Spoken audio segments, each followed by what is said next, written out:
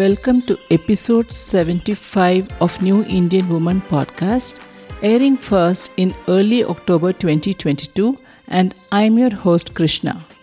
Hi friends, our guest for today is Dr. Nandita Iyer. She is a medical doctor by training, writer, and blogger who discovered her love for cooking in her 20s and opted to do an advanced course in nutrition. Her blog, Saffron Trail, is very popular, and so is her newsletter Satwa and her YouTube channel for healthy vegetarian cooking. She has been featured in many popular magazines and she writes columns for many of them. In her blog, she says, if you're overwhelmed with all the confusing health information circulating online, my medical education helps me break it down for you in simple terms while sticking to scientific facts. I really like that. She has written the books Everyday Superfoods and The Everyday Healthy Vegetarian. Today, we will talk more about her latest book, This Handmade Life. Please remember the focus is on the handmade part of it. So, welcome, Dr. Nandita Iyer. It's nice having you. And for the listeners, actually, I'm very nervous. So, you may observe it in my voice and all that because I am a reader of her blog and subscriber of her newsletter. So, it's like, a fan moment for me. I feel so honored that you are here in this podcast. Thank you so much. Thank you, Krishna, for inviting me. And the honor and the pleasure is entirely mine. When someone like you invites, someone to have a conversation about what they do and their latest book, it is nothing but an honor. Please don't be nervous because I think that is my middle name and I wouldn't like anybody else taking it away from me. So let's get started. Okay, Nandita, I'll start with this. I like the title of this book. And as soon as you announced it, it was like, okay, I need to read this. This handmade life, it focuses on what one can do with their own hands, especially relevant in today's time and age when we use our hands mostly on some kind of a device, mobile, laptop, tab, etc. Would you like to share the significance of using our hands and especially for women who is most of our audience? So, yeah, the title, even before I thought of the book itself, just these words, This Handmade Life, they really touched me. So, it's probably funny or silly to say that about one's own book, but this title came to me even before the book idea. And I just felt a kind of deep connect with these three simple words. And it felt like it reflects what I do in my everyday life.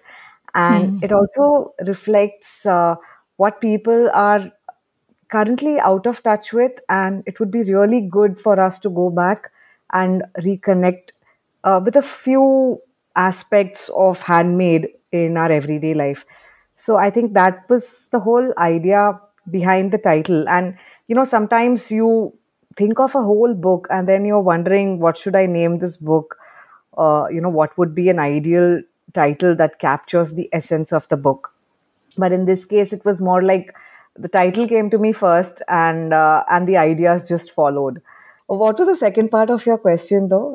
What is the significance of the focus on making with one's own hands, especially for women, the women listeners of this podcast? So, women around the world, we have been doing things with our hands since time immemorial.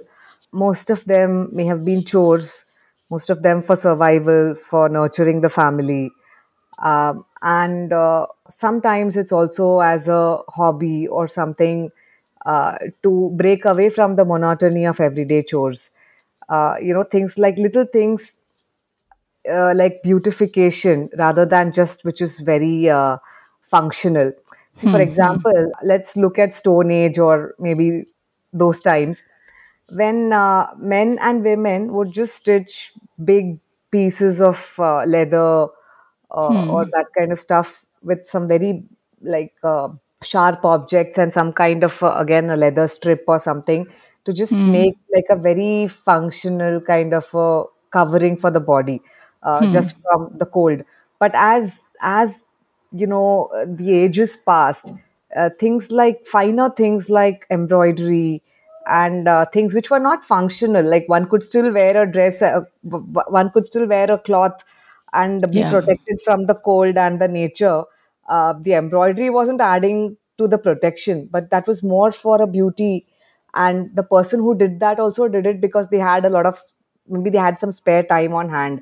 So that whole aspect of what we do with our hands for our day to day function, which is like maybe we cook something or like the essential things of everyday life, versus going one step ahead and doing things just for the joy of it, just to appreciate the beauty. So what we Hmm. do with our hands goes across this whole spectrum, and and all of us are in different stages of that spectrum. Some are some are not even doing some basic things with the hands, because in the current times it's also easy to outsource a lot of things, Yeah. especially if you can afford it. So in India also that labor is cheap, so people have stopped stitching, or people have Hmm. stopped cooking as much, or people have stopped even abroad maybe people have stopped making their own bread. It's easily available, it's cheap, and or someone else can do it for you. So, and over a period of time we have lost touch with making things with our hands. And like any other practice, like a music or a dance, once we stop doing things with our hands, it takes a lot of effort to get back. Take for example the simple act of writing. Hmm. Earlier, we used to write everything with our hands, and personally, in school, we used to have 3 and 4 hour long exam papers, which Correct. we have Correct. filled like 15 and 20 supplements. And now, even I just write a to do list, or I was following this practice of journaling in the morning, and I feel like after 2 pages, my hand muscles are paining. It's just True. that something that we are not used to at all for a long time, we lose it. So it's like use it or lose it, right? So our hands are capable of such a variety of movements that I have written in my book about in the earlier chapter. Imagine somebody using a power drill kind of thing to dig up a borewell. That Hmm. kind of a huge mechanical kind of a thing that the hands are doing, versus a vascular surgery or a fine embroidery, that is Hmm. fine. So from a big movement to a very tiny, very measured movement, that is the entire range of movements our hands can do. And by just using our hands to scroll through our phones, I just cannot imagine how much we are losing out on. And I'm Yeah. also guilty as charged. I'm not speaking from a higher ground out here that I'm doing all this. But it was also a lesson to myself to write this book, to get back more in touch with doing things with my hands, and freeing up my hands for what they were actually meant to do. So beautiful. And there is this joy, even this writing with pen that you were talking about. A few years back, resumed writing with pen and ink pen. I like big fat ink pens, and that happiness I get. So now I have moved even to do list and things like that with ink pen. Somehow putting a tick mark or crossing off something, or even descriptively writing a letter, the joy it brings whenever you use hands. Even stitching is something where try to stitch my own clothes, and I know it is not as good as what if I were to give it to someone who does it professionally, but I think the happiness of doing it with hand makes up for the lesser skill and things like that. So Yeah, the same totally. is I true think, for yeah, sorry. same Yeah. is true for when we do cooking or anything. That happiness that comes out of doing, even if it is imperfectly, of doing something, be it cooking, whatever it is. And I feel for all the listeners, that is some joy. Rediscovery of joy is what one should examine, I would say. Right? You were saying something. Sorry, I interrupted. Yeah. No, very true. And I think the point that you made about not being afraid of imperfections. Now, just take, for example, the same handwriting. Even though I had like a really good handwriting in school, but not writing for so many years and just typing away. And now I write, I feel like my handwriting is very scattered. It doesn't have that character that it used to Hmm. have in school days. But again, something like that shouldn't stop me from writing more. When someone starts gardening, they always say, I kill all my plants. But that shouldn't stop you from trying and seeing what your mistakes were and redoing it. Like the first loaf of bread or cake people make, it always turns out like a brick. It would be a miracle if it turns out perfect. So I think uh, the imperfection is the beauty of handmade, and it also teaches you that it's a journey. It's not like it's going to come perfectly the first time. And the same is true, it's like in any art form like music or dance. No one is going to get it right on the first attempt, but once you practice it 10 times, 50 times, 100 times, the effortless fluidity with which it will come, no matter what the craft is or what the art is, and that journey is something you look back. Yeah. What I also wanted to ask is, see, I sometimes wonder in another 20, 25 years, we will just lose this being in touch with our hands or doing things with our hands. And I feel the present generation, all of us, regardless of our age group, we owe it to our children and future generations to like rediscover using our hands.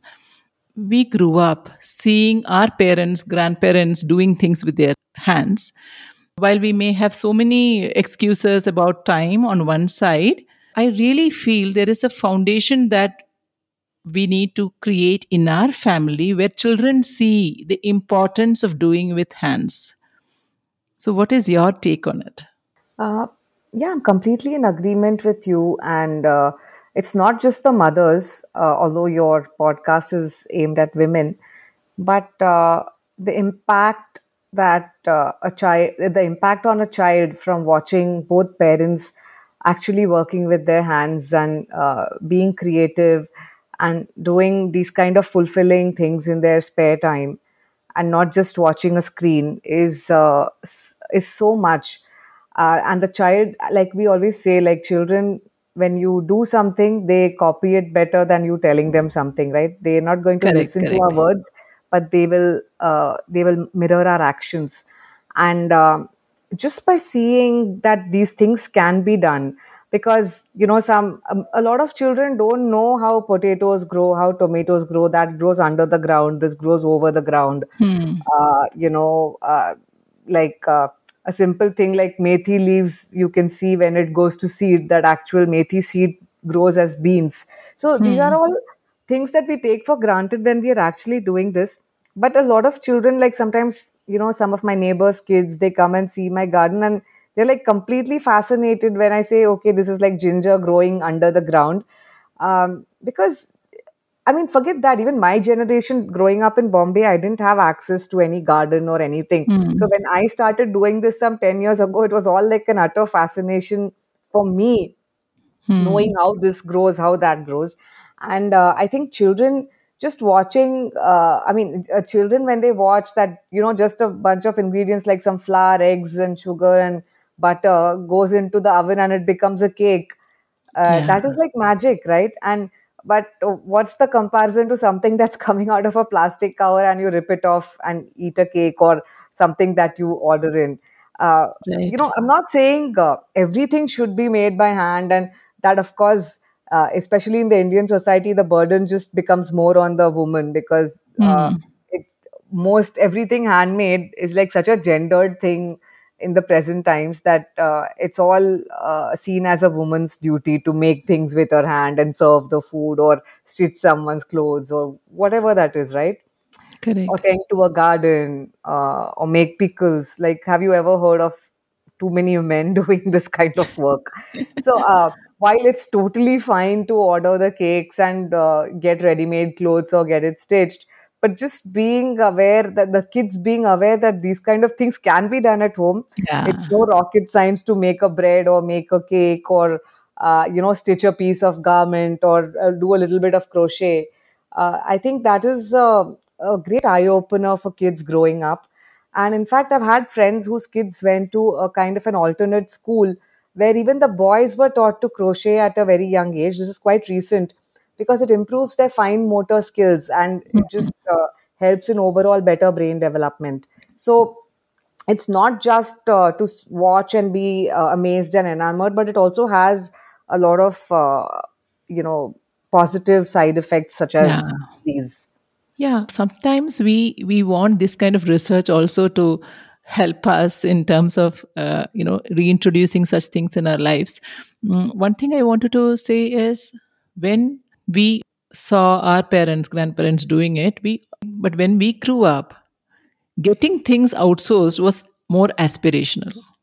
The media everywhere. So if you are somebody who got everything done by others, or you got everything bought from a shop, was more aspirational than making, because making with hands was the normal, the regular stuff happening around us. Now it is like we are coming back into that cycle where making with hands should also become aspirational. I feel, living in these times, we have the responsibility of making it aspirational for our children, based on all the benefits that it gives, right? No, that's true, and you've put it beautifully. It was definitely not aspirational to, stitch your own clothes or, Be a pickle, make for your own example. food. Yeah. People would just think of it as like, what is this boring stuff? And, Yeah, how boring is this person that she's doing all these things? But I yeah, think in today's times, if you see a lot of, even a lot of conscious living websites and online shopping sites have come up in such a big way where the focus is totally on handmade, consciously made organic stuff. There's so much yeah, focus and so much respect for that I'm pretty sure that it's going to revive that art form or mm, revive these crafts and put back the respect for handmade over like mass produced but very cheaply available stuff, but yeah. over a handmade but slightly more expensive but more consciously made products. Correct. So I would like to touch upon this other point, which I really liked in your book, where you said our parents and grandparents were not hovering over us all the time. And you were telling this in a more of an autobiographical kind of a thing, where you were left to explore many things and how you discovered the joy and rediscovered that joy much later. I want to touch upon two things here. One is, we as parents, yeah, we are hovering around our children most of the time, and we think that is what we need to do, point one. And at the same time, we say that we don't have time to spare. From your book, I felt there is a slight adjustment required. We can find some time by not hovering around our children, letting them explore, at the same time using that time to rediscover the use of our hands.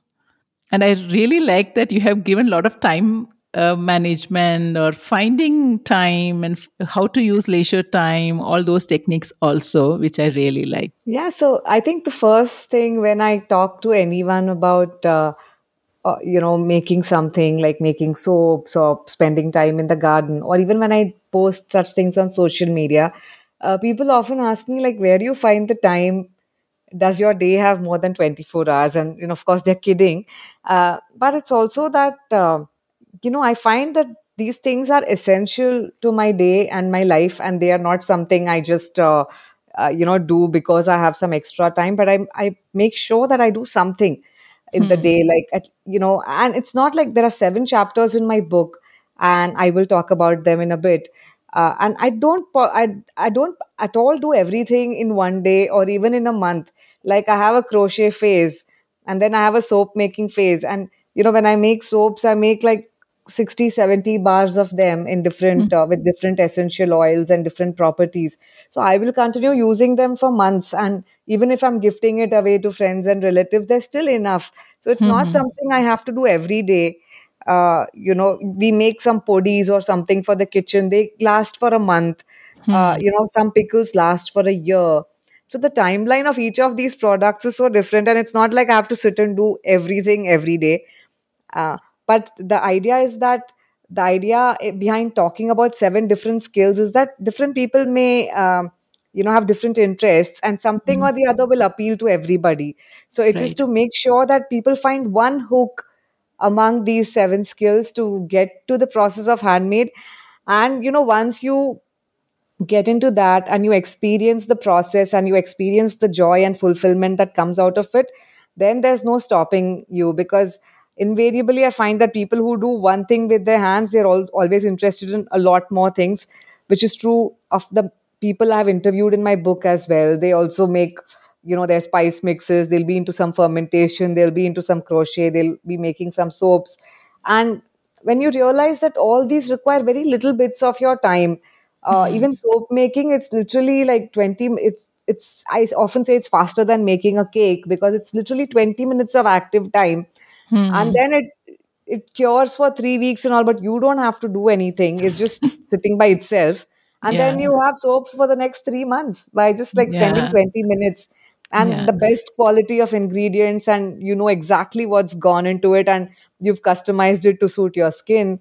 I feel like finding time is like, it's we shouldn't like overwhelm ourselves by saying that each thing is going to take so long and how am I going to make time for it, because all of these exercises, especially the ones I've started off, in my book, and I've given these projects, they're all like taking very little bits of time.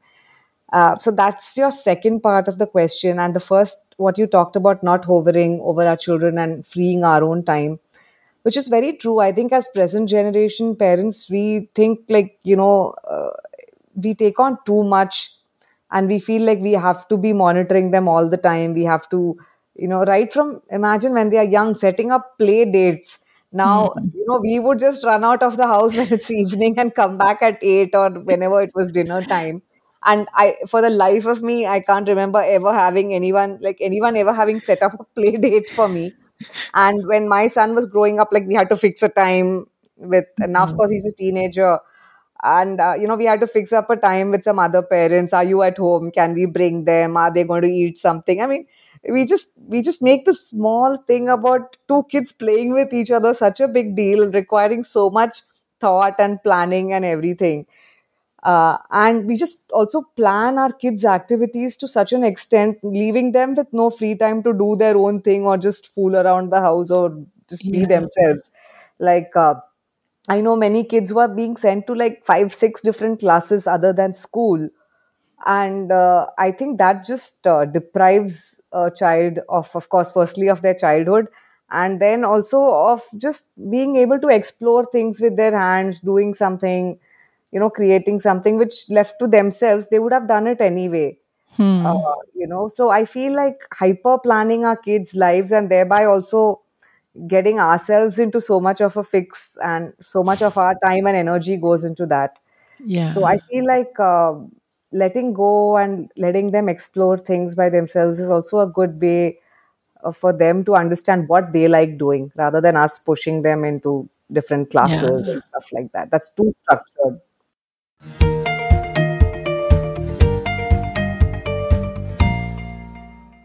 Friends, with this, we come to the end of part one of this two-part series. In the next episode, we will be discussing more on the book, The Seven Skills Nandita was referring to. Aren't you waiting to figure out which is the one you will hook on to?